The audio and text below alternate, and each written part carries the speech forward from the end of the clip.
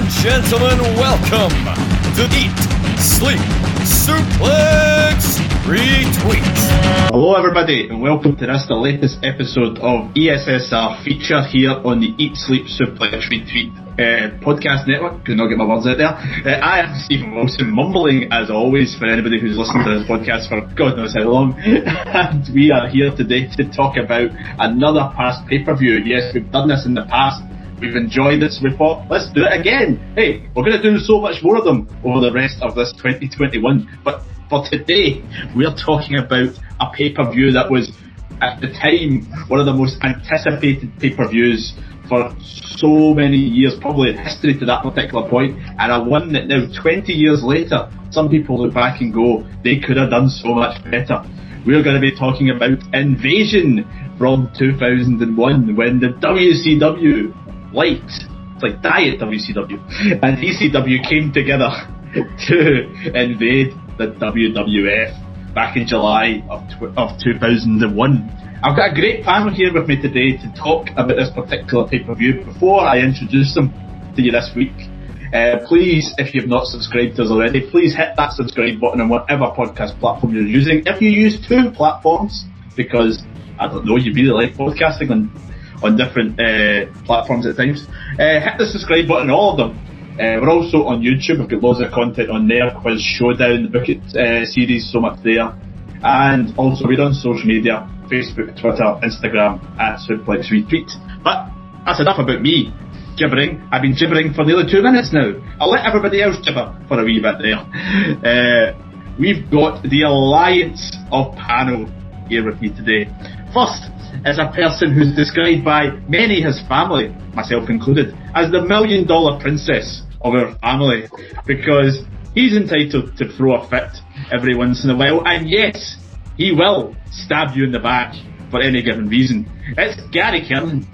Hi Stephen, looking forward to talking about this. It's really fascinating, I think, to go back in time and almost to check if your mind's playing tricks on you, because certainly there's bits of this show that I remember really well. There's lots of it that I forgot about, but I remember being so excited about this, and it was the biggest non-WrestleMania pay-per-view the WWF had done at that point. 770,000 buys. I mean, that's a mammoth amount of people that paid money to watch this as well, so looking forward to talking about it. Yeah, I don't think that'll ever be surpassed for a non-WrestleMania, given the times that we're in now with the WWE Network. People they could pay $10 a month and then cancel it if they want to. But don't cancel it. You can go back and watch all these pay-per-views. You know, well, nobody had to pay to watch this pay-per-view in the UK because it was broadcast live on Channel 4. Ah, back before they pulled the deal. Oh, great times. Oh, what a time you lived in. Next up, we've got the man who I would describe as the Paul E. Dangerously, or Paul Heyman, that you say, of this particular panel. He's prone to a bit of madness, and who knows, if lockdown goes any longer, he may grow his hair out like he did when he used to go to Glastonbury like 10 years ago. Yes, I'm talking about Chris Murray. I like it. Thank you, Stephen. I'll take it. I did think about growing my beard longer, but Lucy really, really hates it, so I'm not going to do that. But yes, could not be happier to be here. Stephen, since you brought me back to ESSR in late 2019, I don't think there is a more hyped show that I've been excited to watch than this one. So excited to revisit this. Not watched this pay-per-view in about 10 years, and probably only watched it about twice ever, so just absolutely excellent to be diving back into this. Yes, for some inside information for the listeners here, we got these list of panels out put together in about early May. Chris messaged me about a week later going, I'm working this time. Please arrange the show for not this time, and this time. He was that determined to make sure he made this particular recording. Well, the reason I thought was, right, I under no circumstances was I missing this show. I would like live do this show in the middle of work or something like that, just like, you know, serving customers, like, just hang on 2 seconds. Yeah, and another reason, but yes, because I was thinking, right, the last time this happened, I missed the final year of WCW show, and that's actually the perfect precursor to listening to this show. So if you missed that show like I did, stop listening to this, pause it, go listen to that, and then come back and listen to us. Our final panellist was actually on that particular show. He is the Shane McMahon of this panel, purely because who knows, he may show up in Panama City Beach with his traditional turtleneck on, much like Shane did that particular night back in March 26th of 2001. It's Andy Mitchell. Hey, how you doing? You never know that I've got a few turtlenecks just in that wardrobe getting, just waiting to get worn. Only feels like yesterday I've been here, but I know it's been quite a while. I give credit to Shane for that night. He must have been absolutely roasted that particular night. He struts out with that turtleneck on. One of the most memorable nights in wrestling history. But the reason I bring that up is because that's kind of a prelude to this particular show, because on March 26th, 2001 Nitro, the final ever Nitro, Shane McMahon buys WCW. And storyline, of course, because that just would not happen. You do not steal a company from under your father's cold dead hand. He's not dead, sorry. But that led on to this whole invasion angle that led to this pay-per-view that took place on July 22nd, 2001. What a time that was. David Duval won his first and only golf major at the Open that particular year. Jurassic Park 3 was top of the UK box office. I love Jurassic Park. It dethroned Shrek just a week before. And You Remind Me by Usher topped the US Billboard Hot 100. But that was all. The important thing happened at Invasion, which took place at Cleveland, Ohio, at the Gund Arena, home of the Cleveland Cavaliers of the NBA and the Cleveland Monsters of the ice hockey fame. But more importantly, the Gund Arena was where Raw took place, March 26, 2001, the night that WCW had their final broadcast, and we've got that memorable moment between Shane and Vince. Great how it comes full circle in that particular way. Now, we are obviously going to talk about all the matches in the pay-per-view and everything that went on, but this has got great amount of demands, as I mentioned earlier on. You wanted to have a show at a particular time. And like one of our last look back shows when we talked about King of the Ring 96, Chris has done the due diligence, if I can get my words out here. You can tell that the master's degree, not an English degree, and watch some of the Raws and SmackDowns that led up to it. So, Chris, I'm going to give you the floor for a couple of minutes and briefly explain how we got to Invasion 2001. So, when we did this for King of the Ring, it was so much easier because there was Raw, and Raw's an hour. Now, here we are in 2001, Raw's 2 hours, SmackDown's 2 hours. Don't forget, stuff's happening on Heat as well. So I spent about, 20 hours watching wrestling shows, skipping bits here and there. But how do you sum up the best 6 weeks in wrestling history in the space of 2 minutes? I'm going to attempt to do that now. As you said, it's 4 months on from Shane McMahon buying WCW the week before WrestleMania 17. The timeline of the WWF in summer 2001 is King of the Ring on the 24th of June before Fully Loaded on the 22nd of July. Asterisk next to that. A little note on injuries and absentees at this point. So The Rock's been away filming Scorpion King since the night after WrestleMania. Triple H has been on the shelf since the 21st of May, and Benoit is out for a year as well after King of the Ring. So some of the biggest guys aren't going to be around for any of this. So 28th of May, 1 week after Triple H explodes his leg, Lance Storm becomes the first WCW wrestler to appear on WWF programming, running in during a match between Steve Blackman and Trish against Perry Saturn and Terry. That was so random. Yeah. So random, isn't it? Of all the people to pick, Lance Storm. I know it was in Canada, so he got a pretty decent pop, didn't he, in reception, but it was so random. The crowd went absolutely mental. He's in full red and white maple leaf colours. He helps Steve Blackman get the pin, so by all means, he seems like a face. But then after the break, he runs off to a limo led by Shane McMahon, with Shane saying, "It's on," and Heyman on commentary mentioning, "It's just begun."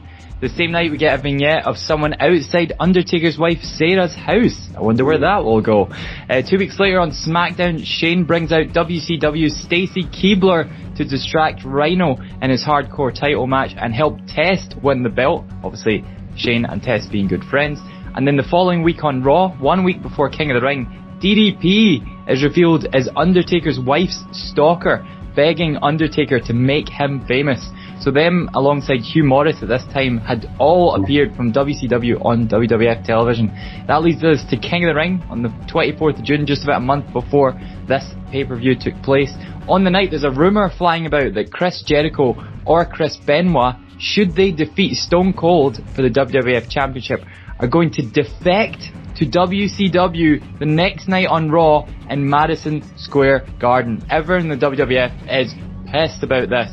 But at King of the Ring, Booker T interferes during the WWF Championship match between all three and sends Steve Austin through the announce table before running off through the crowd.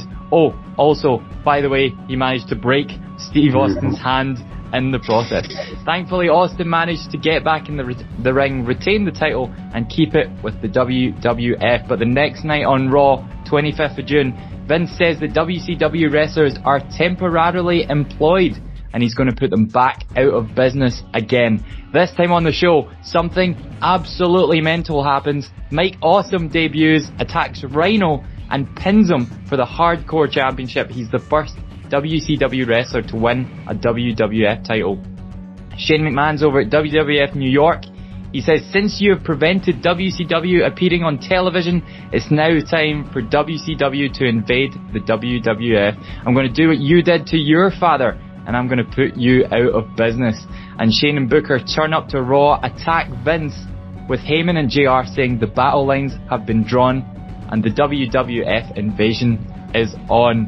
That week on SmackDown, Vince and Linda are in the ring this time, and Linda suggests the fair thing would be to allow WCW wrestlers to compete on the WWF. Vince rejects the idea, with Linda instead suggesting that the WWF and the WCW should compete head to head at the next pay-per-view fully loaded. Vince is totally on board with this idea. He renames the pay-per-view Invasion and promises to drive Shane and WCW out of business for good. Now the amazing thing is, this is at the tail end of June. You've still got 3 weeks to the pay-per-view. They could have left it there. And that would have been a perfect setup to Invasion. But there was so much more. That night on SmackDown, the show ends with Booker T clocking Stone Cold with the actual WCW title belt. It appears on WWF television for the first time since Rick brought it out in 1993. See our Impactful Debut show for more on that. In July, Shane announces that the main event of Invasion will be a 5-on-5 inaugural brawl. This is the night that Raw is closed out by literally turning into WCW. They have the ring aprons, the mic covers, the ramp, the Titantron, all got the WCW logo. Nick Patrick is in the ring as the ref. Arn Anderson and Scott Hudson are on commentary as announcers. What the fuck are we actually watching here? This is mad. Just watching this back, how iconic this moment was, despite it obviously being a massive disappointment. Main event, Booker T defends the WCW title against Buff Bagwell. It ends in DQ as Angle and Austin beat up both guys. And that week on SmackDown we get a bonus WCW match as Billy Kidman beats Gregory Helms to win the WCW Cruiserweight title, a match I never knew existed until about 6 hours ago. Good match, go and watch it.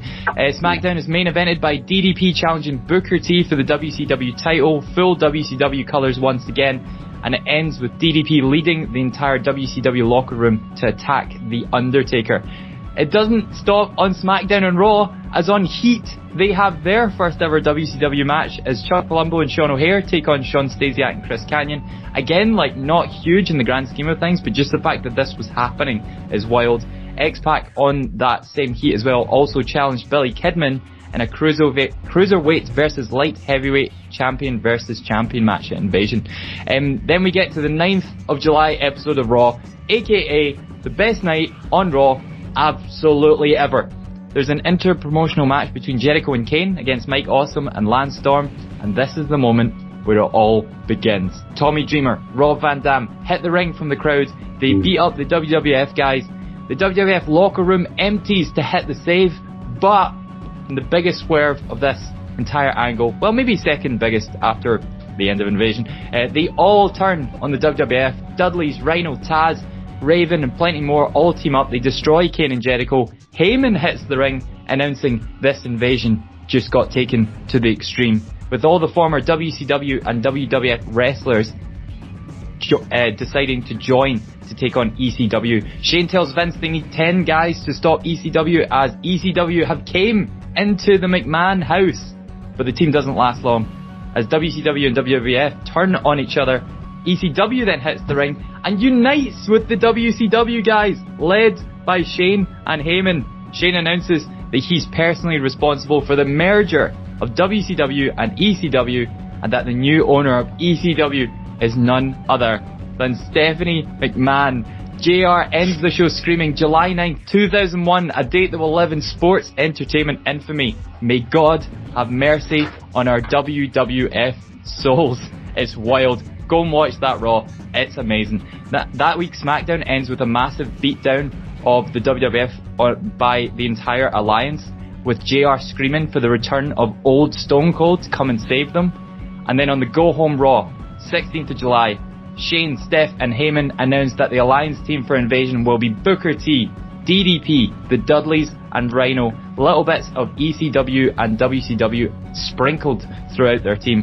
They're going to be going against Taker, Austin, Angle, Kane and Jericho in the main event. And the show once again ends in a mass brawl. But this time, Stone Cold returns to the WWF. He saves them from the alliance, hits about 20 stunners on the entire roster, and sets us up for the WWF's biggest non-WrestleMania pay-per-view of all time. Gary, I know you were saying a bit on the buy rate and how amazing it is. I found this little stat off of Reddit, which I really enjoy. So thank you, Optimum Fries, for this. He said that it's important to note that that's domestic US buys. This pay-per-view is actually more successful than most WrestleManias, is because all the ones since WrestleMania 20 have had international buys inflating their numbers. This one actually outsells every WrestleMania since WrestleMania 18 and probably a few others as well. So as you can see, I am hyped for this.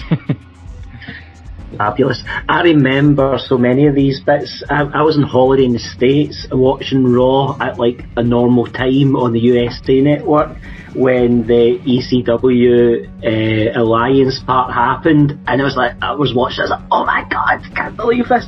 But there was like so much story there that was spun out in an hour, and you know, hindsight being what it is, clearly they made a lot of wrong choices along the way here, but that story, that could have went on for weeks and weeks to get that big payoff. But it was just like, oh my god, it was so exciting to watch. And every time, even some of the people we joked about Lance Storm earlier on, these were not big names, but the impact, the story, you could see it sort of unfolding, and every time a WCW person appeared, I was like super excited about this at the time.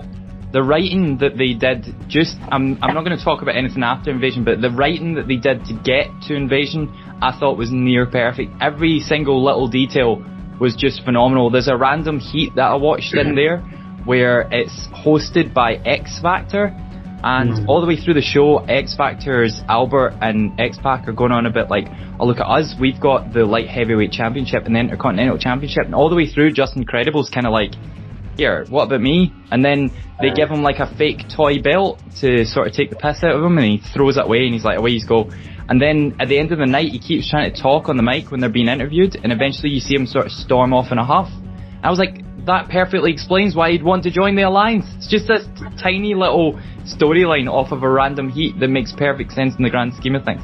They did so well. Sorry, Chris, I'm not sure I'd have said all the writing was perfect. I mean, DDP is the stalker.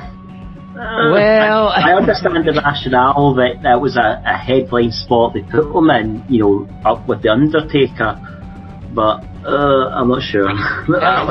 So in my defence, the Sarah storyline could be argued that it wasn't the same storyline as the Invasion storyline.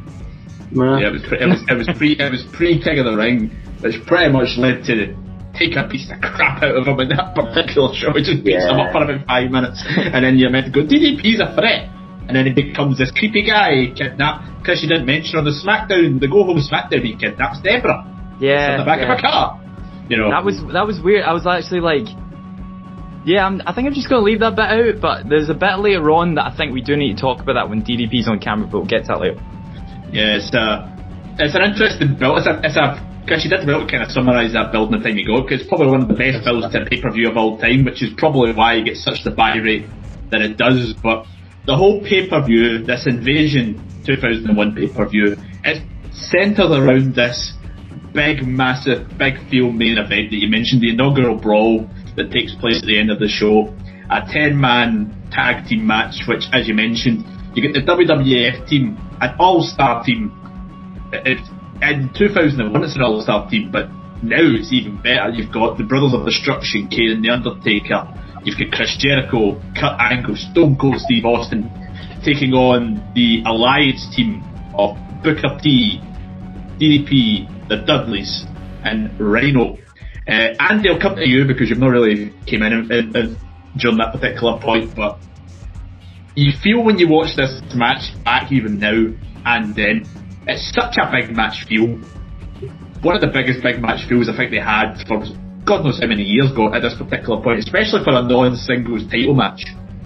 Yeah, I think what Chris was saying, it's kind of like the build up to it. You know, it was just like, I think a lot of people were just excited to just see WWF against WCW. I think a lot of people didn't understand what inaugural meant, which kind of meant they thought it's just the big sort of thing that's going to happen. And again, it was just, you didn't know who was going to show up, and I think a lot of people probably started to watch because it was like, is Sting going to show up? Is Ric Flair going to show up? Obviously, not a lot of people know about the Time Warner contracts, other than behind the scenes, but it still was this anything could happen fight feel. And a bit of the shame is it's like there's only really 2 WCW people because the rest were all signed to WWF before, but still it was still a big match feel. Yeah, I mean, Gary, one of the things I found that helped this thing, I thought it was really interesting, something they should maybe try and do a lot more. They had this whole thing, like, you had the Dudleys came out, and the Brothers of Destruction came out, and then it was just that kind of back and forward. It kind of made it feel like, you know, it was a bit different, but I think that's something that could probably work in any type of big match when you have one guy as opposed to everybody just lumps out in their squads as opposed to that. I thought it was quite nice.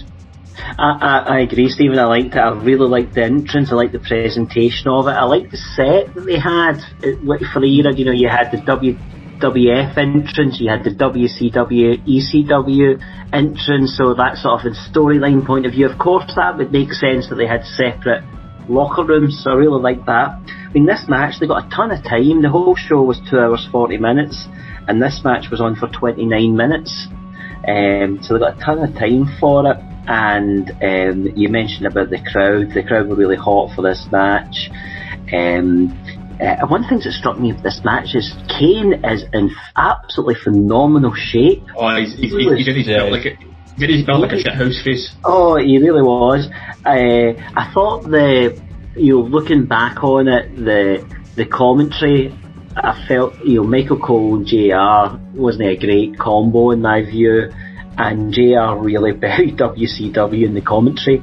I think he said at one point about don't want to go back to watching their style of wrestling on the wall. But there was the finish of this match. There were some nice spots through it as well. There's a great bit in it where I was killing myself laughing me watching it, where Stone Cold grabs Charles Robinson by the hair.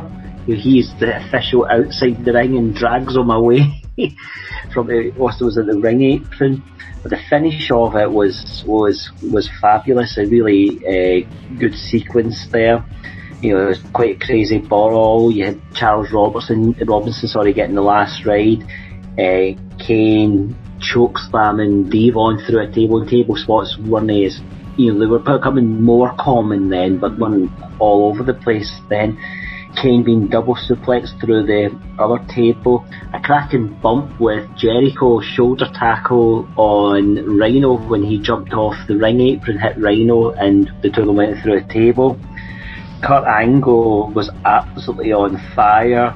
With taking care of Booker T and Bubba Dudley, and we got a ref bump. We got Shane and Vince getting in the ring and getting physical, and then the turn at the end of it, another turn by Stone Cold as well, and JR doing his best at the end. Why, Austin? Why, damn it?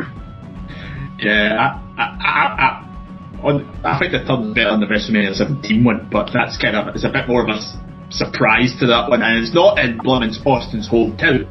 I mean, that obviously doesn't help you try to get somebody turned in their hometown. But Chris, one thing about this match, I mean, this is no disrespect to any guys in the match. It's a 10-man tag. It's hard to construct a 10-man tag and keep everything entertaining and flowing all the time because you've got that tag. And it's not like a Survivor Series tag team match where you have elimination. Like the one that they have in the kind of Survivor Series 2001 with the kind of Alliance versus WWF thing. So I think, me personally watching this back, it takes till about that kind of last sequence, the one Gary mentioned with the choke slams through the table. Kurt Angle comes in hot as anything. It's a great example of a natural face turn, this thing with Kurt Angle, the way the crowd gets to him, and then obviously the stuff at the end with the finish. You know, it's 29 minutes. You've got to try and keep people entertained to get to that point, and it's hard for them, but they did an okay job. But the finish is great. The finish elevates the match to the 3.5-star rating it gets from Uncle Dave and the Observer. Yeah, I never really talked about the whole face turn thing. Like, shortly before the event, there was a match where Kurt Angle absolutely batters Raven, and a lot of people are just like, "Oh, we've never seen this side of him before," and that's them sort of building up him to take over Austin, because obviously they need someone to fill that role. I loved everything about this match. I loved the promo before the match with Freddie Blassie. That was so fabulous. Just him standing up and all that. It makes it seem proper real. Like, and it's nice to see like main event Dudley's, main event Rhino, and then both getting time. Like, commentators acknowledge Rhino as the final ECW TV and final ECW heavyweight champion, and they put him over massive. Like, JR says if he hits the gore, whoever it is, it's over. And I was like, they're making out, I know that they're not, but they're making out that they're threatened by Rhino. I love the face Austin bit that we get before the match where he's talking to Vince and stuff like that. Chris Jericho's entrance was wild. What you were saying about the split entrances, I thought that was really good. It's sort of, you know, obviously by the time we get to Survivor Series, they come out to was it Power Man 5000 or something like that, all in one group, and it just doesn't have the same effect as this. It puts them on this level pegging where they come out one by one, all with their own entrance musics. The only thing I didn't like was what Gary said about JR. A couple of things stuck out to me that I didn't really dig about his commentary. Like, Booker T's the one guy in the Alliance all the way through who's actually been pretty good. He's basically just been, like, apart from attacking Austin at King of the Ring, he's pretty much just came out, defended his belt, looked amazing. But he comes out and straight away JR's like, well, I know he's the WCW champion, but he's no Ric Flair and he's no Sting. I was just like, fuck you. You know you can't get those guys, so why not put over the one guy you've got? And he was also the one that was good enough to take the buyout to be there. So I just thought it was kind of shit that he said that, because all he's done is stick by the WWF. I loved Stone Cold entering as the brawl had broken out, just peak reaction. All the WCW, ECW wrestlers looked great in the ring. Guys like Devon going against Austin, Rhino going against Austin, and getting their own moves in, I thought was phenomenal. Stephen, you said this, and it was the last line of my entire notes. I actually think that this is a bigger heel turn than WrestleMania 17. If you think about it, it's plausible in your head that Austin would want to side with Vince at the end of that show because he had to get his belt back. But Invasion, he's on top of the world. He's got the belt. He's got everything he could possibly need. Seeing him side with the Alliance was mad. I was just watching it. I was like, yeah, this is so much a bigger deal. And obviously as well, fans aren't cheating him like they did at WrestleMania 17. Yeah, so just brilliant match. I think the heel turn's helped by that 2-minute spell that Angle has. Because as Gary mentioned, the crowd are absolutely hot for Angle. He comes in and he's hitting everything, he's throwing everybody, Angle slam, everything. He is literally going mental. You get that point, he has Booker T tap and he gets the crowd eating him. That's what makes the Stone Cold thing so well, so good. I mean, hindsight, you know, you look all these years on and you kind of know a bit more about the industry, you think, well, why logically would he go back to WCW? Because they literally threw him into the skip, as said, you know. And In terms of commentary, you guys have mentioned that it probably would have been helped if they kept Heyman on the comms. I thought Heyman's massively underutilised on this pay-per-view. He's kind of the side man to Stephanie.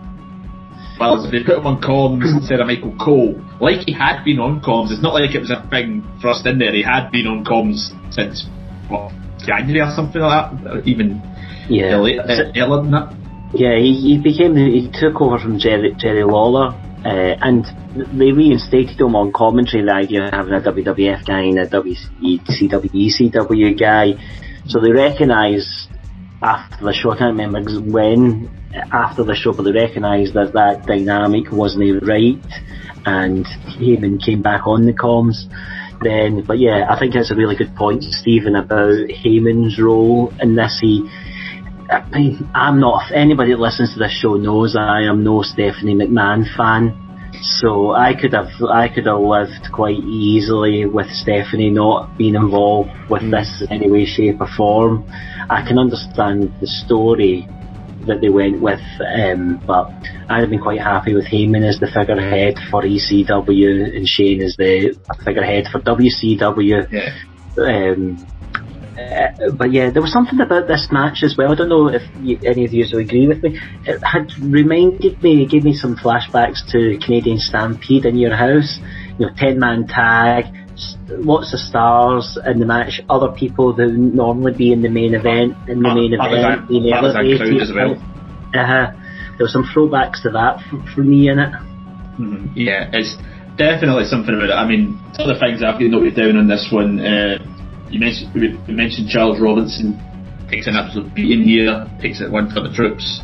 There's a great point, I don't know, Chris is usually the guy who points out the random signs in the crowd. They timed so well that whole Austin sold out sign at the end. It's just Stephen, I have a whole section on my notes on the signs. You're right. There's a guy that has a sign that says Austin sold out, and I'm like, are you saying that he sold out being like Hug Austin to be old school Austin? Because you can't have known, and it's almost like they gave you that poster when you came in the door. So yeah, that bugged. Do you want some quick other sign facts? Yeah, give me some quick ones. Go for it. One that really bugged me. I love the Olsen twins. The Olsen twins had. Are you saying you love the Olsen twins? Is that the sign? No, that was the sign, I promise. The Olsen twins at this point had just turned 15 the previous month, so check that man's computer. During Raven versus William Regal Scotland flag, and it just said "Save Chip" on it. Oh, was that a Soccer AM thing? Oh, well, I don't know, but yeah, I spied that. I'm sure there's a Soccer AM thing at that point. On you go, sir.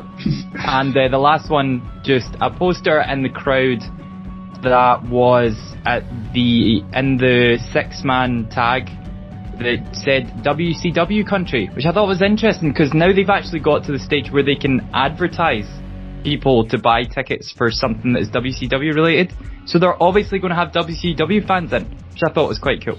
Although, like Cleveland, Cleveland's in the northeast of America, but not quite all the way up the northeast, so you can't really class it as, McMahon territory, and it's not quite, the southern states. It's almost like it's kind of close to Ric Flair territory, so it's cool that I saw that. It showed that there were some people in that actually were supporting the WCW side.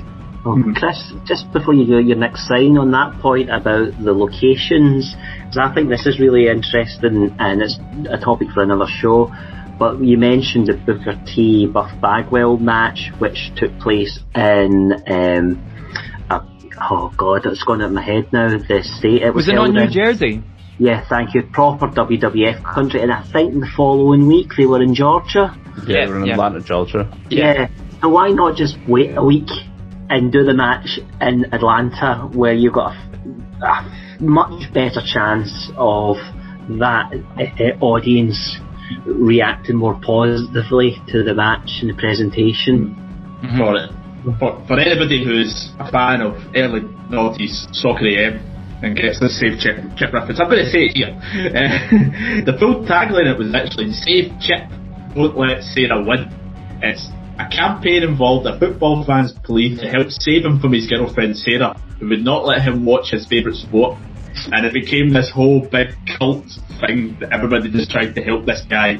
He was not allowed to watch football. It was at WWE shows, rugby matches. The banner even appears on Champ Manager 2001 to 2002. I think that might be the best knowledge I've ever seen you recognising that sign, because I had no idea what it is. But, I remember. I loved that. Soccer AM when it was 3 hours on a Saturday morning, not the current hour and a half that nobody watches anymore. Sorry to whoever hosts that show then.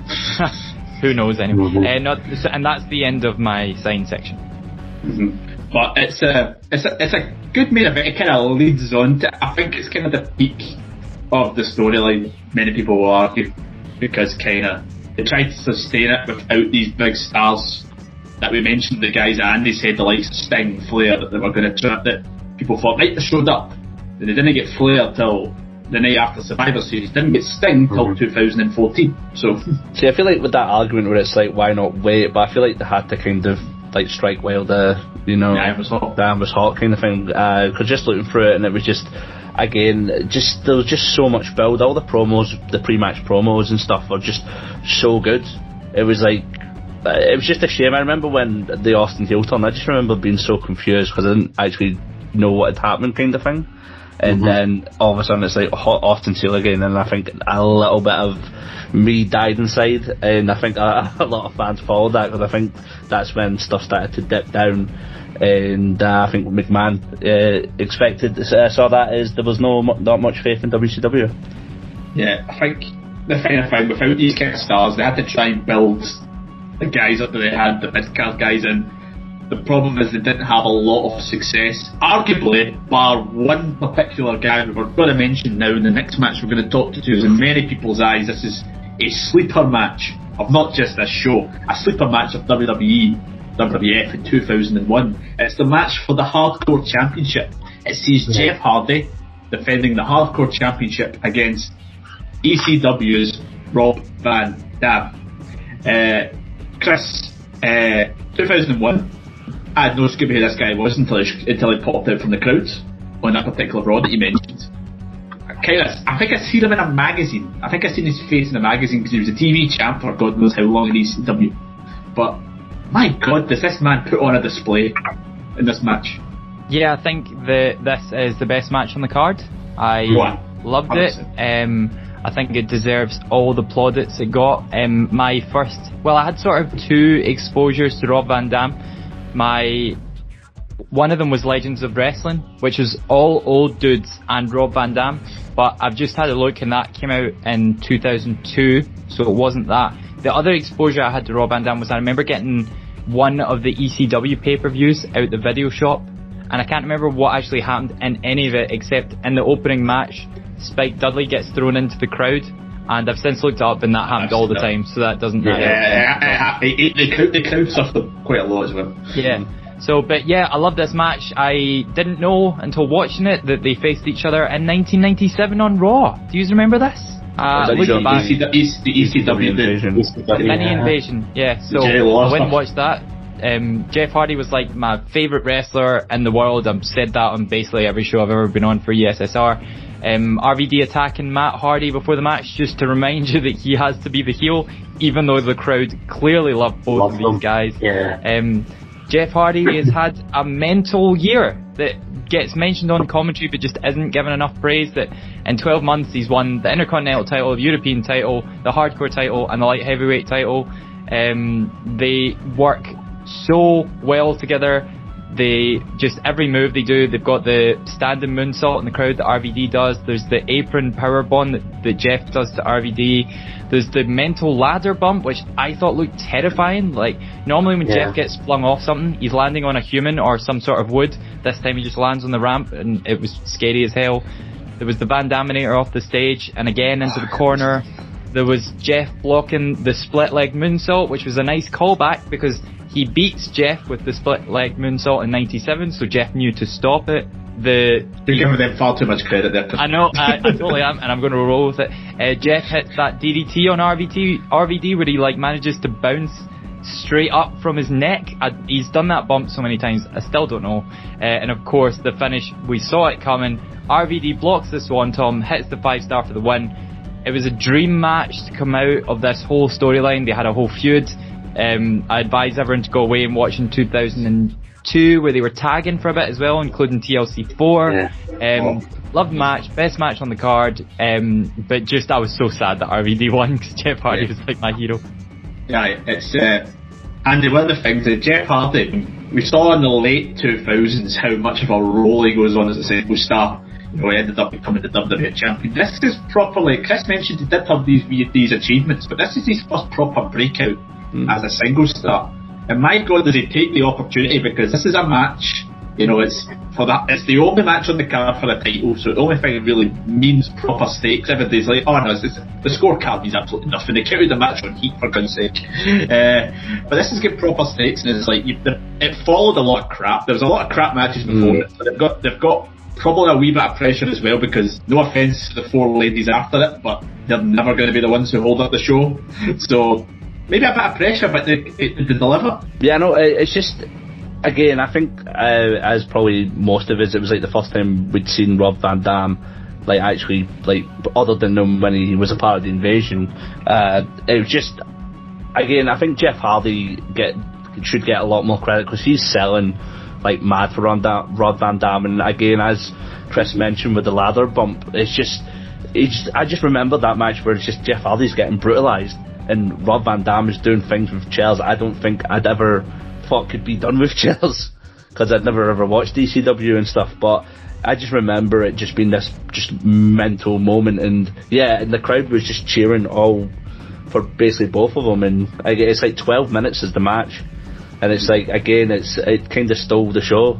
As you said, there was a lot of crap beforehand, and then straight after this it's the Brand Panties match. And yeah, it was just a nice little snug, underrated match that I don't think gets a lot of credit. Yeah, the ladder bump, JR's call on it is the one that is used in the Don't Try It at Home video that they had for so many years during that particular point. How do you learn to fall off a 20-foot ladder? I think that's the only time Jeff landed on his feet from a 20-foot ladder.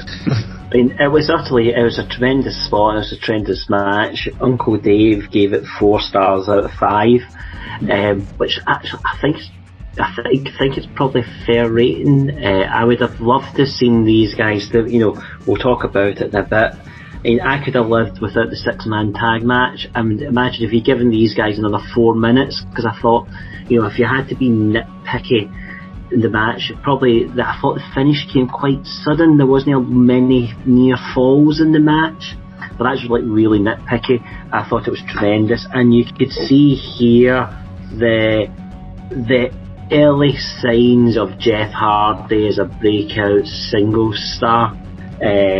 People wanted it, big style, but both of them were completely over, and the crowd were really hot for the match. And Andy made a really good point, because there's moments in this match where the crowd's up and then they come back down and then back up, and it was utterly tremendous. Very few matches on this card that go over 10 minutes.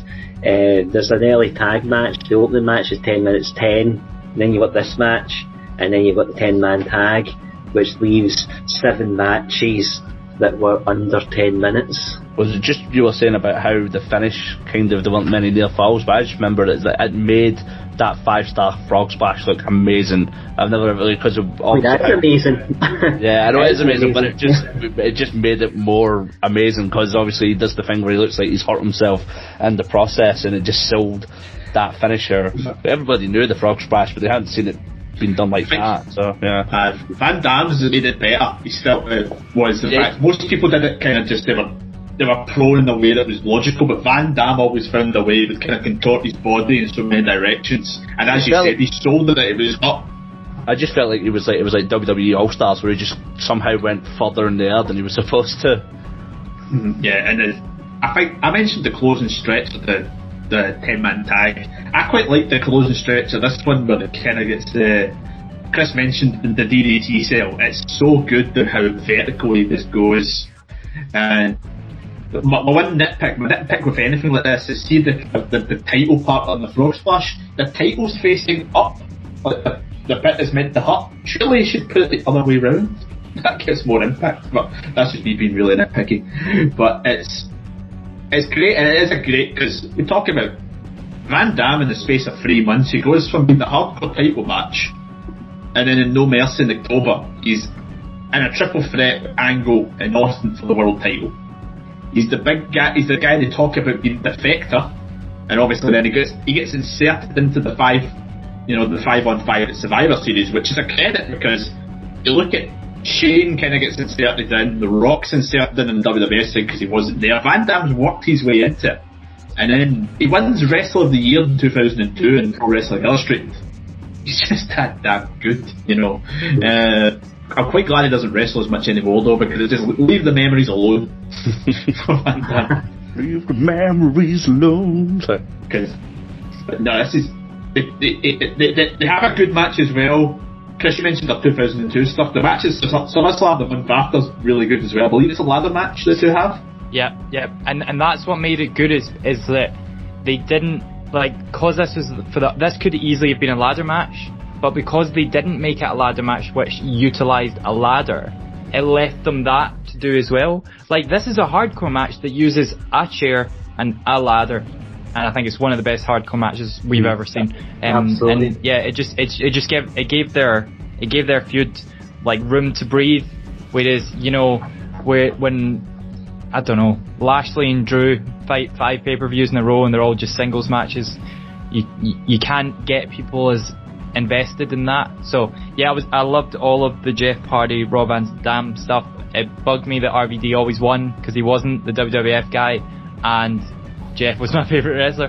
So it was good when they eventually decided to team up. I mean, the thing on the flip side with Jeff is, you think Jeff's history with, you know, his substance abuse and that type of thing has probably been the thing that's let him down his career. I think he had a lot of that more early in his career, and that's obviously, I think, why WWF let him go in 2003, 2004 time. But there was moments like this, and there was some stuff in 2002 with Undertaker. They really, really wanted to push him, but they knew he was a bit of a liability at times, which is a shame because he's fantastic, you know. And now that he's clean, his body's absolutely fucked.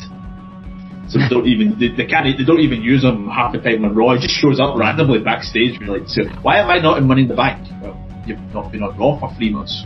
That's why you're not in Money in the Bank. It's sad. Jeff Hardy's probably going to be one of the last of his sort of era that will probably in wrestling just peter out. Like, big stars in WWE now don't really do that. They'll either go somewhere else or they'll be there till they're dead. Like, you saw it sort of happen. Well, it's happened to a bunch of guys, but like their career just sort of comes to a natural end. And like I'm going to time travel and say that we'll talk about this a bit on the Christian show. He's sort of of the similar era where they do everything with them, and then they're just like, oh well, that's us with you. I can't think about the end of Jeff Hardy's career because everything we got before that has always been really, really good. Yeah, it's a fantastic match. If you've never seen it, this is always the match in my head that stood out. I always thought that the backstage attack was attacking Jeff in my head again, and then I rewatched it going, oh yeah, attack's Matt. But it works out a lot better. Now, we've talked about the inaugural Brawl. We've talked about this fantastic hardcore title match. Unfortunately, looking back on this pay-per-view, there's not much else to really shout about. So we're not talking about the match on Heat. We've got 8 other matches, and they don't deserve to get the same treatment we've given these 2 matches. So we're going to kind of condense them in a wee bit. So I've got 3 matches to kind of in this particular segment to go into. It's a kind of multi-man matches that we had on the show. There was 3 of them in particular. There was the match that opened the show, which was Edge and Christian taking on Lance Storm and Mike Awesome. We had the match between the respective brands' champions from the tag teams. We had the APA taking on Chuck Palumbo and Sean O'Haire. And we had the match that you guys have mentioned quite a lot, the 6-man tag team match, the all-star match, the greatest match of all time, which seen the team of Albert, who was the Intercontinental Champion at this point in time, the Big Show, and ESSR's own favourite Billy Gunn, taking on Chris Kanyon, Hugh Morris, and Sean Stasiak with Mr. Perfect music in tow.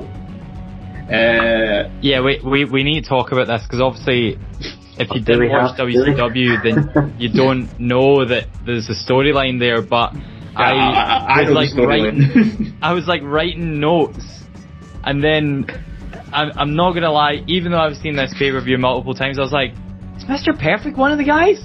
And then of course Shawn Stasiak comes out, and I was like, oh yeah, that's right, he stole his music. But how weird was it hearing Mr. Perfect's music, what, for the first time since WrestleMania 10? Would that have been the last time? No, it came out, we talked about it in the King of the Ring 96 show, he was the referee. Oh yeah, of course, yeah. So, I can't remember what he did after that, but you know, it's just not a tune that you hear very often, and I was just like, oh my god, he's back. Oh no, he's not. Because wasn't the whole gimmick with Shawn Stasiak he was better than Perfect? Yeah, that's terrible. I mean, Andy, we talked about it on that final year WCW show, the last Nitro ever, and they had the match, the blow-off match between Stasiak and Bam Bam Bigelow, where if Stasiak lost, he would have to get tattooed, and the match ends in 30 seconds with Stasiak winning. Oh God, against Bam Bam Bigelow. I mean, this match, it was so random. Even the commentators were making fun of Billy Gunn, you know, saying he's not been around much. And it's on YouTube as well. And you had, you know, we talked about the entrances for the main event, and the WCW guys I thought just looked like jobbers, because you've got the 3 WWF guys coming in, separate entries, and then you just the 3 WCW guys, which most of the audience would know a great deal about, appeared at the same time.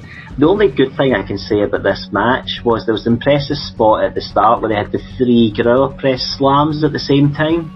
I can't remember who lifted who up, but the 3 WWF guys had the overhead press on the 3 WCW guys, and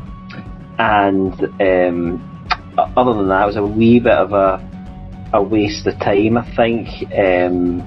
I wrote something here, I can't even remember what this was, maybe one of you can remember. I wrote down there was a nice sequence involving Kanyon. It must have been the close of the match, but I can't remember why I wrote it down. Who better than Kanyon?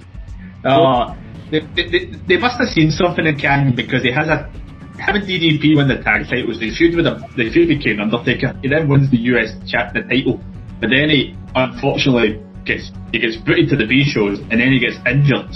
He does his ACL in a dark match in October this year against Randy Orton. That's like clashing of eras, isn't it? So the closing sequence of the match, I hated it. I hated the finish. Stasiak Morris didn't know who was getting the pin, and it was, oh god. They could have done something with this match. That's what bugs me, is because, like, Stasiak had a history with WWF, so they could have played on that. Like, did you hear the fans were chanting meat at one point, and I was like, wow, I'm surprised that meat. I was really surprised that anyone remembered that. And then they also, as soon as the match starts, they mention the Big Show is a former WCW champion, a former WWF champion. I'm like, that's all you're giving us with that? The biggest, like, what's the word, like, bit of duality in this whole show, and you do nothing with it. So yeah, this was the worst of the 3 tag matches. To be fair, shows him one of the worst shapes he's in his whole career. That and probably 2005, 2006, he's in terrible shape. Just before he wins the ECW title, he's an absolute freaking wreck of a shape. Because he gets chucked into the Survivor Series match because they do the whole thing, the angle turning, and he kind of takes Angle's place. But as you say, it's a massive deal when he's stuck in with Albert and Billy Gunn. Oh, isn't Big Show and Billy Gunn an actual tag team at this point? Yeah, they are. They're a tag team. He's the one Billy Gunn. He's not even Mr. Ass, he's the one Billy Gunn. He's the worst point of Billy Gunn. I do love it that JL just rips the piss out of him. I think he's got something against Billy Gunn. I mean, there's APA versus Palumbo and O'Hare as well. As I say, it's a match of tag team champions. They give it a bit of a big match feel as well. It's a bit of a promo package as well before it, which is interesting. APA, Gary, I'll go you. Mega over. Crowd love them. Absolutely, and they had taken on this sort of role of locker room leader, or visible locker room leaders, if I can put it that way, leading the charge for the WWF, which helped there. But yeah, they were super over. Unfortunately, that's probably the nicest thing I can think about saying to this match, because I thought this match was as dull as dishwater.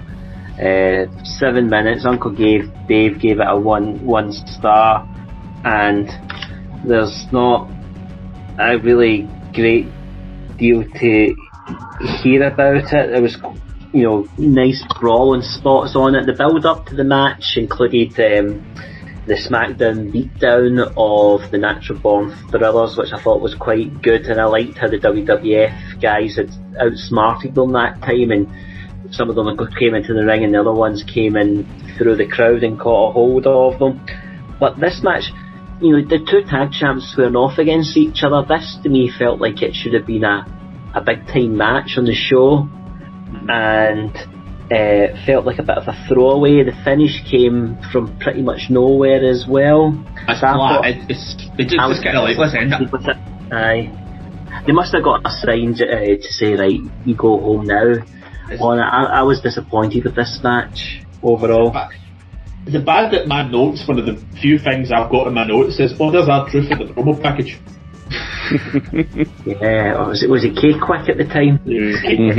It was quick at the time. I mean, when I look at this card, Stephen, there's 10 matches was said on it. I think this could have been a 5-match show, and people would have been dead happy with it. Oh, aye, 100%. The 5-and-5 match, the hardcore match, the two tag champs going against each other, the cruiserweight champs going against each other, and I had to put the ref match in as a pee break in between the semi-main event and the main event. We'll talk about the ref matches after this, all these tag matches. Sorry, Andy, you were saying something? I was just going to say, because if you look at the times, other than the Rob Van Dam and the inaugural brawl, they're all like 5, 6, 7 minutes kind of long. It's just like you could have put the APA with Chris Kanyon and Albert Shaw and had that as just another big brawl kind of thing, or a battle royal or something. But yeah, just because they do that at Survivor Series. Because I think the thing, Chris, you've got. I think it's fair to say, Sean O'Haire, they tried to bring him back in about 2003 on SmackDown. They put him with Roddy Piper. Should have been a big deal, but never quite worked out for him, unfortunately. And he's still really raw at this point. Chuck Palumbo, who had about 1 million gimmicks, he's still very raw at this particular point. And if we look at the other tag matches we've not mentioned about the Edge and Christian versus Storm and Awesome One, that match is only really serves as a way to kind of tease this future Edge and Christian feud. That's kind of a side note to this whole invasion angle in the coming months. Because I mean, Lance Storm, fantastic wrestler, dull as dishwater. Mike Awesome, fantastic wrestler, dull as dishwater. Edge and Christian are the two most charismatic guys on the roster, near enough. So Mike Awesome, the Fat Chick Thriller. You saying he was dull as dishwater, Stephen? I actually liked both of these tag matches. I liked the two tag champions. I thought that you had, Gary sort of touched on it, you had your mid-card leaders going head to head.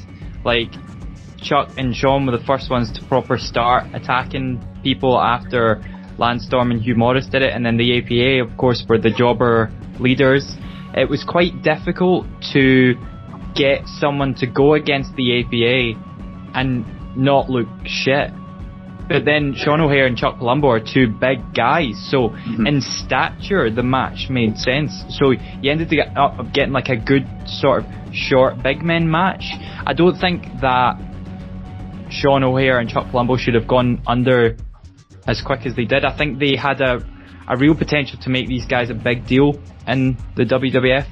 And as for the other match, I thought this was a good way of kicking it off. I think Lance Storm and Mike Awesome were good choices, because obviously Lance Storm was the first wrestler to invade and Mike Awesome was the first to win a championship, so it was a good place to start. And Edge and Christian, it's almost like, we have to take out these two guys, right, we'll send out our two best guys. Edge and Christian are the most accomplished tag team in the Federation at this point, so I thought that was a good idea. Edge just off in the king of the ring as well. Yeah, exactly. So and they got put over as well. Like, JR says that the WCW guys are not interested in championships. And I was like, oh, of course, that makes perfect sense, because WCW guys don't want WWF championships. They're inferior to them. So that makes sense. Michael Cole also calls Mike Awesome the most impactful star the Alliance have had so far, which I thought was really, really good. Lance Storm, as you say, he's so dull, but he's got so many little moments where he's such a good wrestler. Like, did you see the point as well where he like absolutely hoofs Christian off of the ring post and you hear his chest thump? I was like, oh man. But yeah, they're both like, Lance Storm moves like a cruiserweight, and then Mike Awesome moves like a man who should not move for his size. And all the way through the match I was just thinking, we can never understate how fluid Edge and Christian are as a tag team. Like, this is their last hurrah, right? This is effectively like their last time. Yeah. They're split up in the time since here. I don't know if they make the SummerSlam.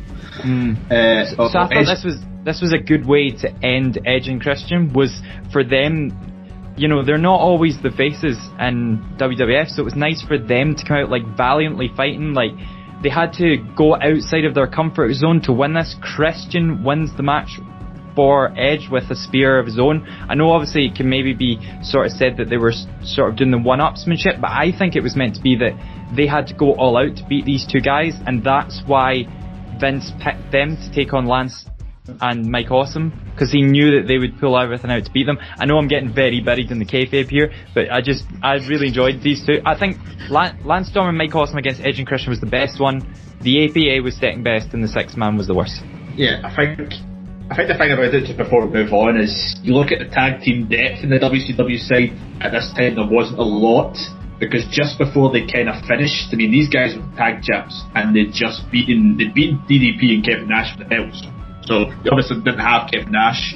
They were feuding with, I think the final feud, I can't remember who they were final feuding with, but in terms of tag teams at that point in WCW, the big tag team was Rey Mysterio and Billy Kidman, who were the Cruiserweight tag team champions, to finish off. And obviously they got Kidman, who we'll talk about later, didn't get Rey Mysterio, which was a big loss at this particular time.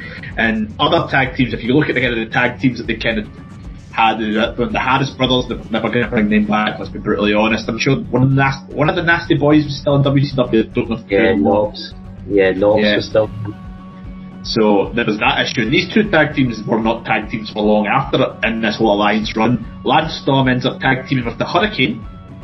That's a bit of a mismatch. And in terms of other tag teams, obviously the Dudleys were in the main event, so they couldn't use them at this point. Obviously, if you had the Dudleys APA, that would have been a complete different kettle of fish.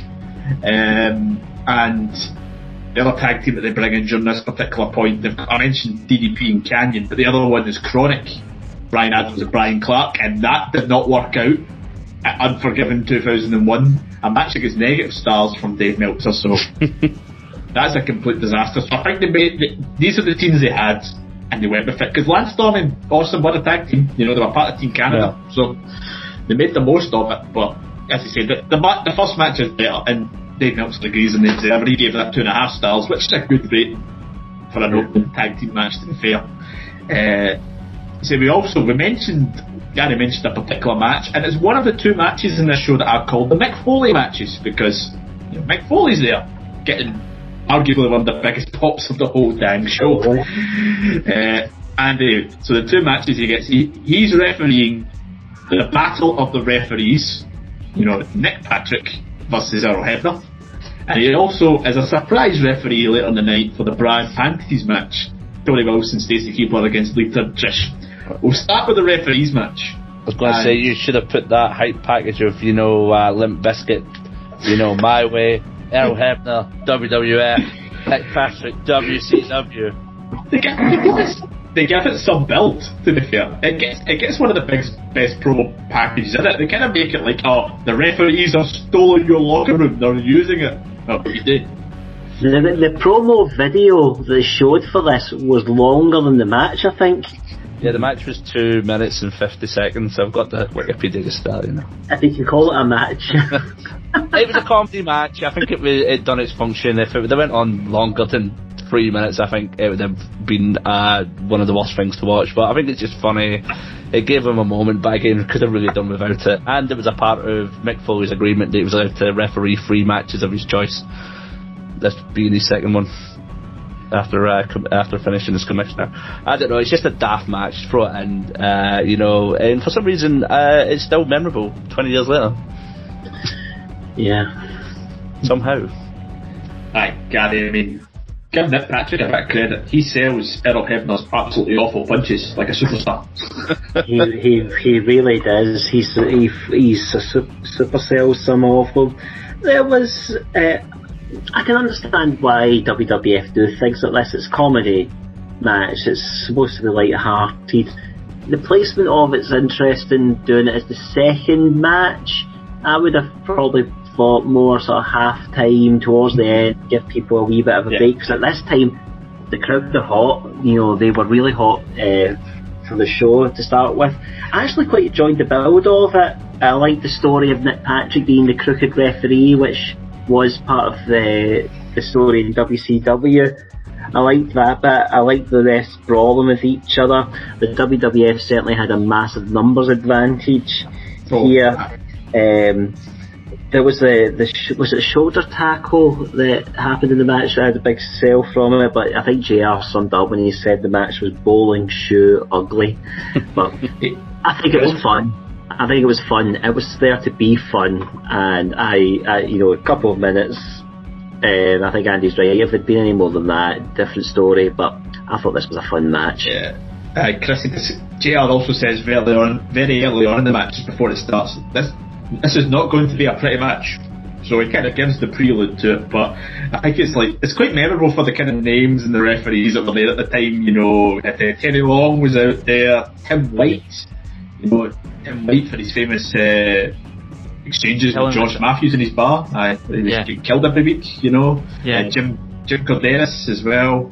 The WCW side, was it one of the head? Was it? I recognised the non-blonde one. I recognised, because he's in WWE later, I think, but I didn't recognise the bleach blonde one at all. I'm sure I've recognised him, but I think he was. I can't remember his name now, but obviously Charles Robinson was there. He's still there, He's more WWE now than he was WCW. But let's talk about it, right? I have a huge thought about this match.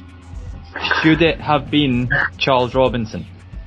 I know that Nick was the bad guy, but if you wanted a wrestling match, I would believe that Charles Robinson would be a better wrestler than Nick Patrick. Because obviously Nick Patrick at this point was pretty injured and not like he would retire a few years down the line because of his injuries.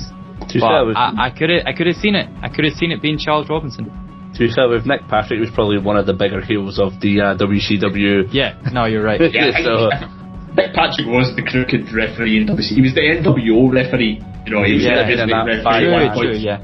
He makes sense. But outside of those, I thought they bumped quite well. I thought they threw themselves about quite well.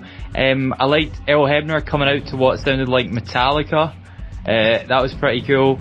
And they're quite good at selling. And then I was thinking about it. I was like, oh, of course, that's literally their job. They're probably some of the best sellers in the business. It's just they do it in the background, so you don't notice them. So yeah, overall, it was as Gary said, it was absolutely fine for it to be there, and it was good that WWF got the win. And of course, this storyline isn't really over, so it was just a fun little thing to have. Brian Hebner's the bleach blonde. Is he? Earl Storm, he's a bleach blonde. Earl Hebner's son. Yeah, Earl Hebner's son. Yeah. He's the bleach blonde. This is the WCW ref. They should have had Earl versus. What's the son called again? Brian. Yeah, they should have had Earl versus Brian with the other Hebner brother as the actual ref. I think Brian. They should have got another one, and they could have just had a Hebner in every corner. Yes.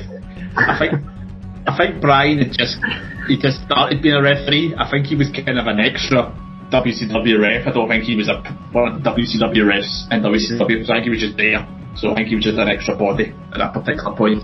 But the other Foley refereed match, Brian Panty's match, it's a hard one to kind of talk about 20 years later. No pun intended. I'm going to give a brutal, honest opinion of the match on this one. Not talking about the dramatic side of things. They clearly wanted to get a women's match on the card. To have that aspect of it. And let's be brutally honest, the WCW women's roster was not brilliant at the end of WCW and coming in. So they've got Tori and Stacey here, and let's be brutally honest, they were raw as anything. They were not wrestlers. Yeah, they were not wrestlers.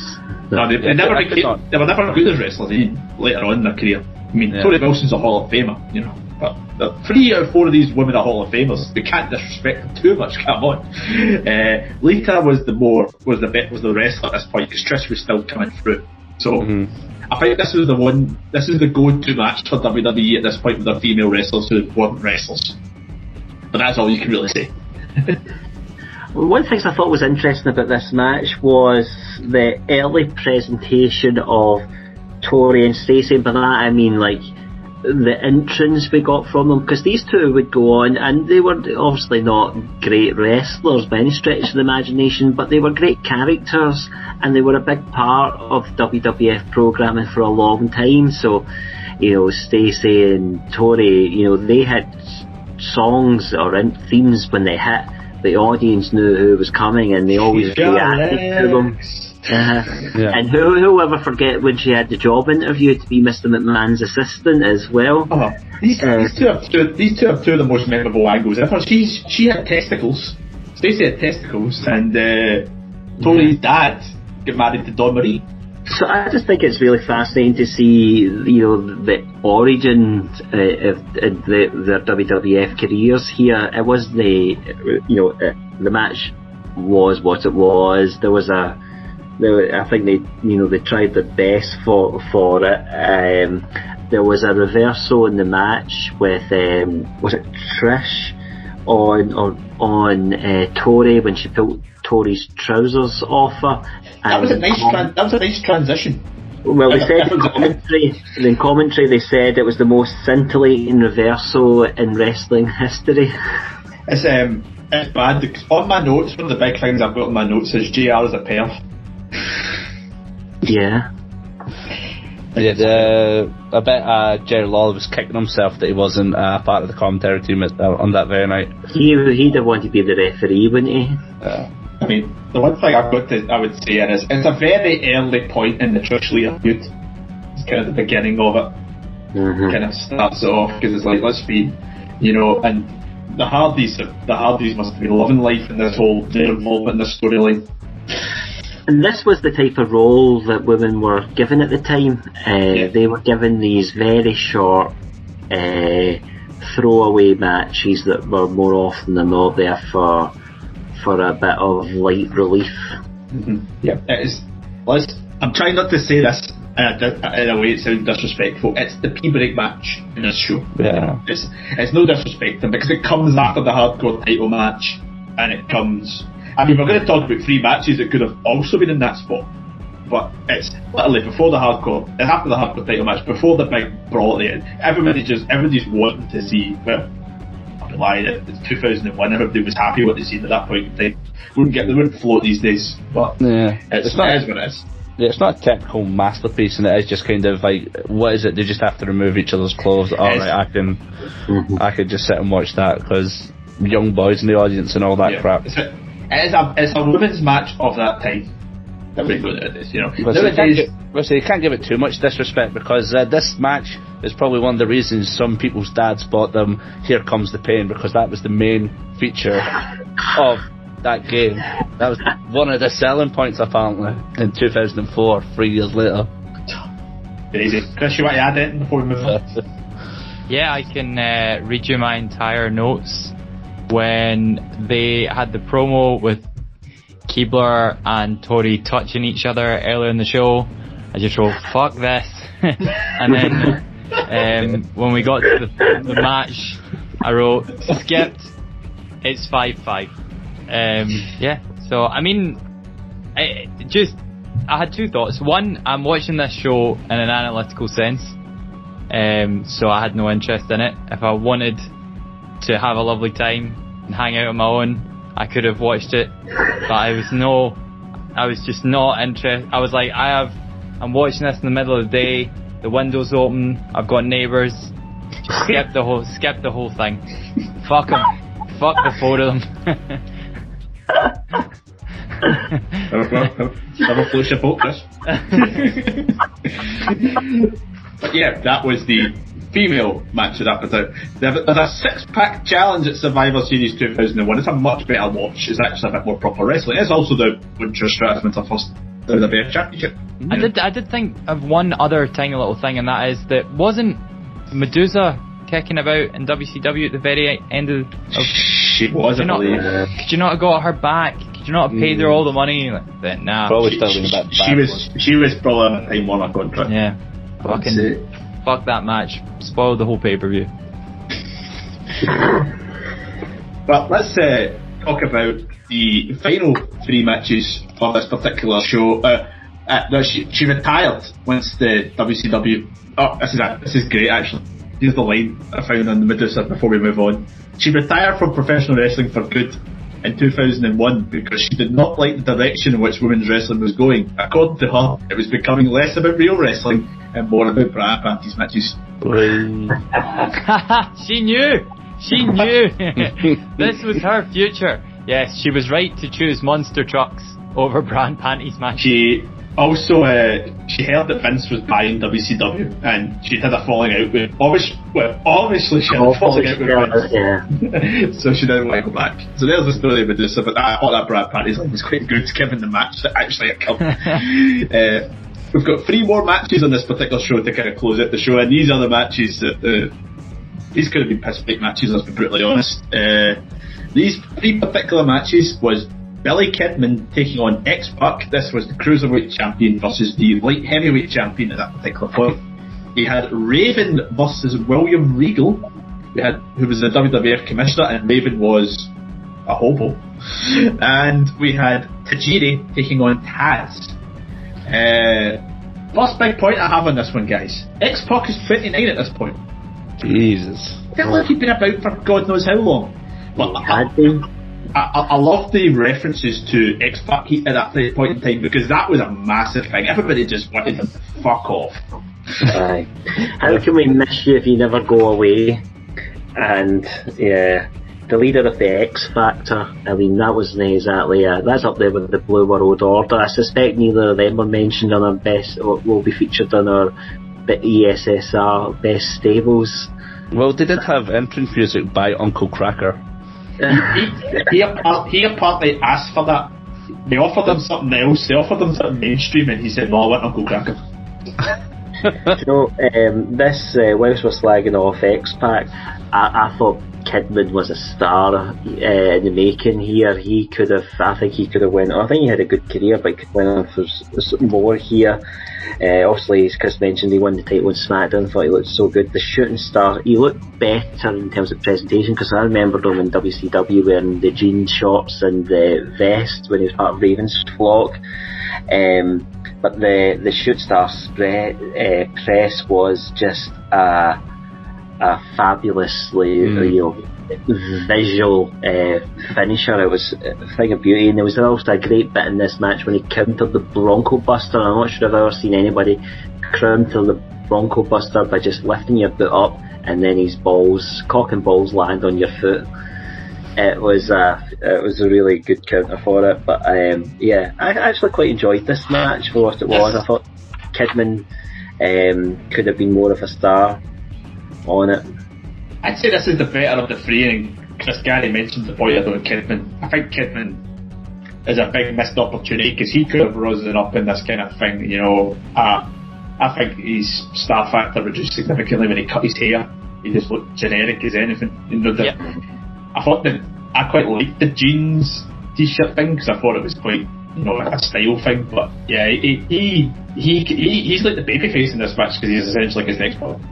I thought that was really good storytelling because the WWF had to obviously make ways in which WCW could win because obviously you know a lot of this was just WWF beating up WCW guys, but they made it straight away that Billy Gunn knew that everybody hated X-Pac, so he played on that. Before you know it, he's coming out to cheers. I also liked they had a good backstory that X-Pac was fired from WCW while he was healing up for injury. So that was like a good way to. You never at any point thought he would go back to WCW because you knew that they had that storyline. So I thought that was quite good. The match had way too many rest holds, which was a shame. And of course the shooting star press. It's a beautiful move. I know that people have said like, oh, you take out the shooting star press, what has he got? Yes, of course, but he was really good in the tail end of WCW. He, of course, as you mentioned, the Rey Mysterio tag team. He had the feud with Hogan, which I think, was a Slamboree 2000 or something like that, where he faces Hogan, and it's well worth going back and watching bits of that era on the network. Obviously, WCW loved him to put him in with Hogan, and obviously WWE and F loved him at both periods because he featured a little bit in the Alliance. He featured in the early years of the Cruiserweight title, and is he not still a WWE trainer? Yeah, he's obviously. I hope he's not just a yes man. I hope it's because he's good in the ring and safe in the ring. I mean, the other side of this coin is in this match, he absolutely smashes his knees off of the mat right next to X-Pac, and I was like, man, no wonder you nearly killed Chavo Guerrero. Turned Chavo Guerrero face, I think, at that point as well. Yeah. He still works in WWE, sorry. He furloughed in last April, but they brought him back in September. So didn't he used to be married to Tori Wilson as well? Yeah, he was in a relationship with her. Great start, yeah. Yeah, there's an interesting scene on the Nitro in 2000 that we talked about that last Nitro at WCW, with the kind of, the New Blood and the Millionaires Club coming together. There's one point him and Tori just come out a couple of these like fastened his jeans up. It's like, you dirty boy. He's like, I'm fed up of Hogan disrespecting me, as he fastens up his jeans. Jeez. And then there's Raven versus William Regal. Now, everybody knows William Regal is a great technical wrestler. He's one of the best to come out of the UK. You've met the man. You snuck up on him and asked for a clip. His style did not mesh with Raven here. Personally, I didn't think. Do you know, I saw the clip of Raven coming out, and I genuinely thought for a second it was Triple H, and I was like, "What, Triple H is in this?" And I was like, that's Raven. He looks just like a smelly Triple H. And yeah, just Raven was just. He was big in ECW, I don't even know how big he was in WCW. I know he had the flop, but it was just a waste of time in ECW. He should have got X-Pac heat as well. And yeah, it was just a match was just an afterthought. William Regal deserves better. Yeah. Gary, I don't have much to say about this particular match. No, me neither. It was a real clash of styles. It felt like a match that should have been a for Sunday Night Heat. There was a nice finisher combo to it. The Kit Taz run in to set up the match later on to it. Regal was really in his groove here. I think his commissioner thought he was coming on as a star at this point. I always quite liked Raven. I was disappointed in his sort of WWF run. I thought I liked the character, the ECW incarnation of it, so I was always a bit disappointed couldn't see more of it. But yeah, Uncle Dave gave it a 1/4 star. I think that's probably about right. It was just a poor pairing. And Raven, actually, you think back at WrestleMania 17, Raven was in that Banging Hardcore match with Big Show and Kane, and I don't think he ever really. I think that's probably his best moment in WWF, apart from his debut. But yeah, just an unfortunate match, a match that didn't need to be there, frankly. And I feel the same about Tajiri and Taz as well. You're clearly forgetting about when he managed the Quebecers back in 1994. Well, that was Johnny Polo, Stephen. Completely different person. Yes. Completely different person. Mm-hmm. To be fair, Chris, I think obviously Regal's in a prominent position at this point in time, so getting him on the card makes sense, but I'm trying to picture a guy on this roster at this point that's probably meshed with him. it would have been difficult. Yeah. This was actually announced on the Heat just before the pay-per-view, so there was no build to it whatsoever. But it does make sense to get William Regal on the show, because so far he's been sort of down the middle on everything, and they had to sort of, get his loyalties in order. Obviously, he would later turn. Spoilers. But it was good to get him on somewhere to have him fighting the Alliance, because sometimes at this time he's quite namby-pamby, so you weren't getting his aggressive side, which came out in the match, which was good. I thought that this was the first time Raven had been around in ages, but as you said, he was at WrestleMania 17 in a really, really good match. He was at Backlash, he fought Rhino for the hardcore title, so he's been he's been around. I thought he was gone. And I liked that Taz helped him out with the finish, because this is thinking way too far into it, but of course Taz was helped by Raven against Jerry Lawler back when he first came in, and I thought it was like a nice callback to those two being a sort of backstage tag team. The Raven effect is a really cool move, and it was good for the win. But you're right, it was a bit of a piss break match. Raven, I think, was pretty hard done by in WWF. I think JR in commentary says something like he's had a difficult time here in the country, and I was like, wow, you're not company, sorry. I was like, you're not letting him away with this. But I loved him when he was in TNA. Just so happened that this particular period was pretty mince. And do you want thoughts on the other match as well? Because this kind of leads into the other match, because you get the Taz interference, and obviously Tajiri is kind of the sidekick to William Regal at this point, so it kind of leads in there. I wrote two lines on Taz versus Tajiri. I wrote, I love Tajiri's wee sneak, where he's kind of like but I was like, the pace of the show has really dipped. Tajiri missed his 4 each. That was my 3 lines of notes. There was some bits of this match that I thought was quite decent. There were some good spots and sequence in it. The Taz suplexes, Tajiri getting all these big moves in, the kicks and so on. The mist was always good. I loved Tajiri and Regal. What a great double act they were. I actually quite liked nasty heel Taz. So well. I thought he was really good at that part of it. But again, it was a rushed match. 5 minutes 43 seconds. I mean, what are they going to do in that time? In that one, but good talent, I think, both Tajiri and Taz. And I've got 1 line more than Chris. I've got 3 lines in my notes in this particular match. I've got Taz's entrance still looks really, really cool, as it does on this particular show. But Taz looked past his prime at this point, so it's kind of understandable that he was kind of moved on to commentary not long after it. And obviously the striking, I mean, even though he looked like a beat up old man, Taz could still throw you out everywhere. Yeah, and considering it's like both of them are famous for obviously being ECW, and obviously they must have had matches in ECW. I was trying to remember that myself. I didn't really properly look it up. I think they probably did.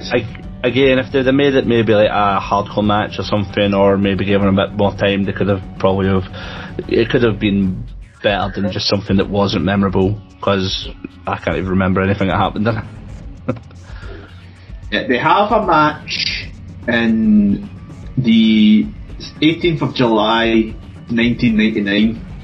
That's a different Taz, Stephen. That's Taz with 1 Z. That's a different guy. He's from Harlem. This Taz had 2 Zs. That particular single Z Taz, I don't know why we're talking about him because he's not in this match, but they fought for the title at ECW Heatwave 1999. Yeah, I imagine that being brutal, considering this is just tame WWE, just 2 ex-ECW guys just having a standard match. I'm reading a weird review of it, this one. Taz is 1000% an unbeatable ECW champion. Bad maths. It's bad that this is what we're talking about. I think it was one of Taz's final matches in ECW. I think it was one down the line, because obviously he would join WWE in early 2000, and probably his peak of his run in the company was that match in 2000 against Angle, when he came out. I was an 8-year-old child at that particular point. I had no idea who he was, but I heard they loved him, so I was like, oh, that guy's cool. I thought, who is he? I just don't like Angle. And that was, so yeah, those are kind of these sleeper not the sleeper matches like we talked about Van Dam and Jeff Hardy, the sleeper matches that kind of make you want to go to sleep and think, oh, I've still got so much of this pay-per-view thing. But obviously if you watched it live at the time, you kind of knew that big match was coming later and it kept you going. And if you're watching it back, you're kind of like, this is a plod along. There was also a match on Heat that Chavo Guerrero defeats Scotty 2 Hotty.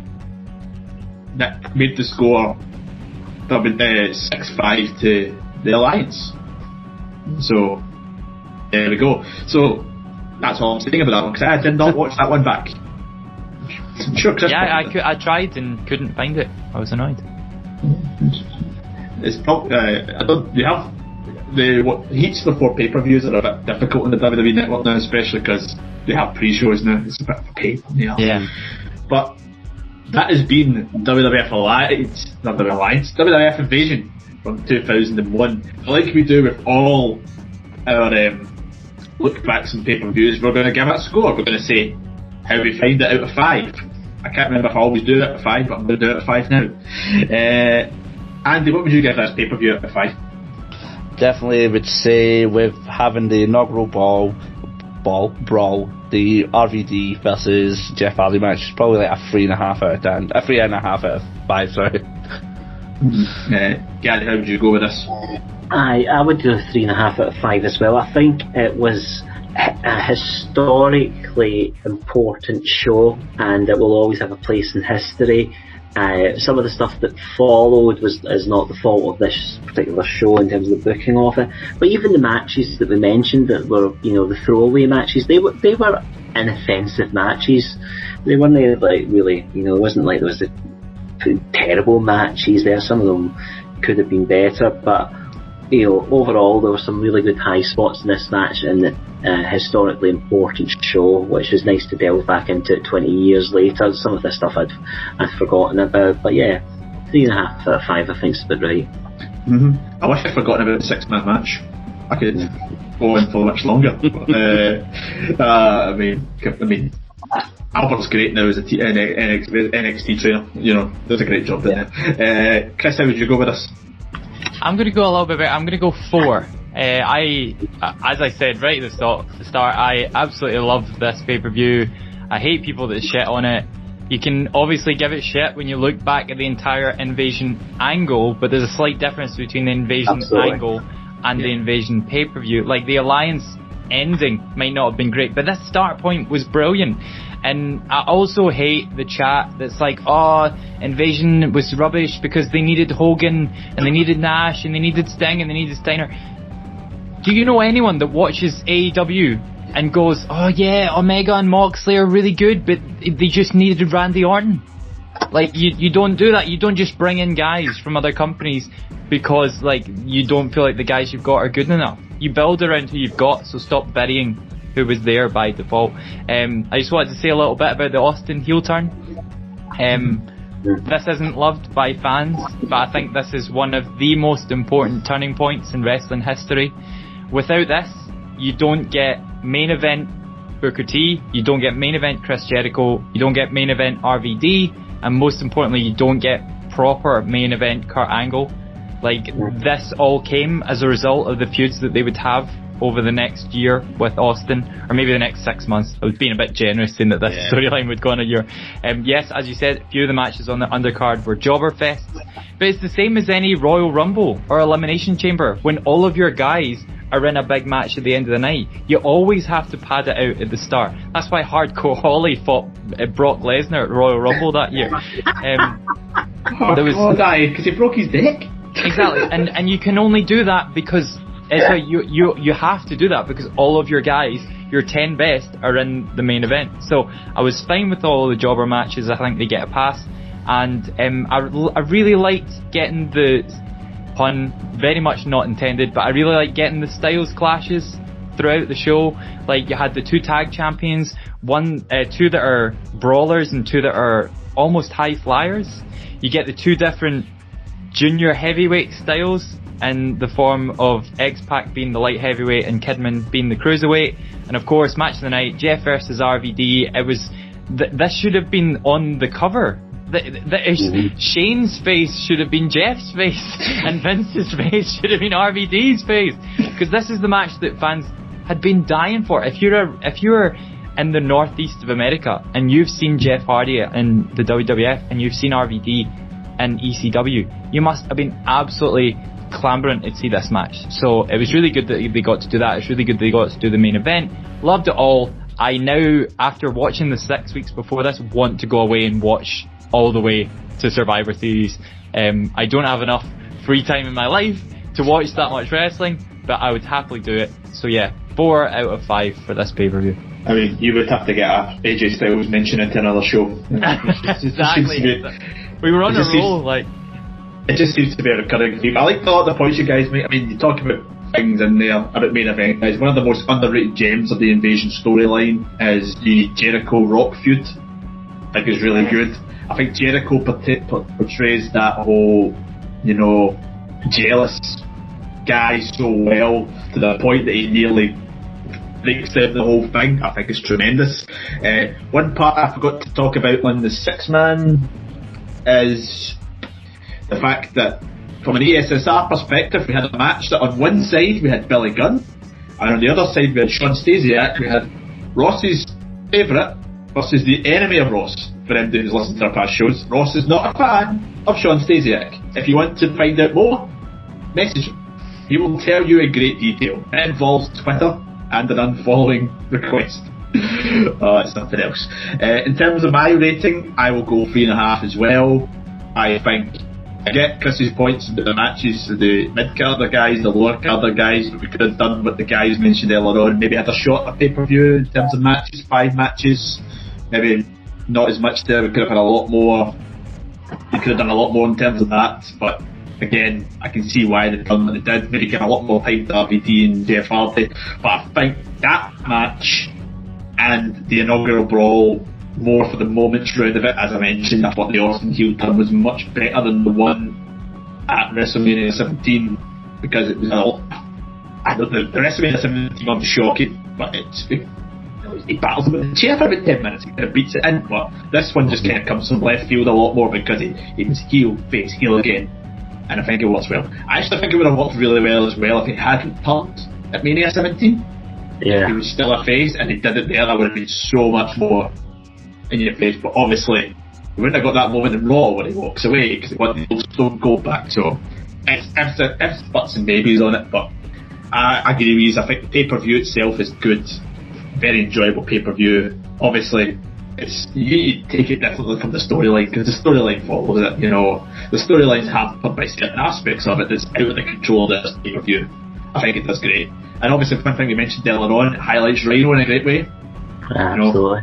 He goes up. I mean, the first 6 months that Rhino was in WWE, it made him look like an absolute machine. He was so good, And I saw a great video earlier on today, just a quick digress before we finished. It was 15 years ago today that Rhino cuts a promo in TNA, going absolutely mental at WWE for bringing back ECW, and says he burns the ECW title in a trash can, even though we never see the ECW title. I was thinking about that watching it back when they announced him as the final one. I was like, it's weird, you didn't mention that next time round.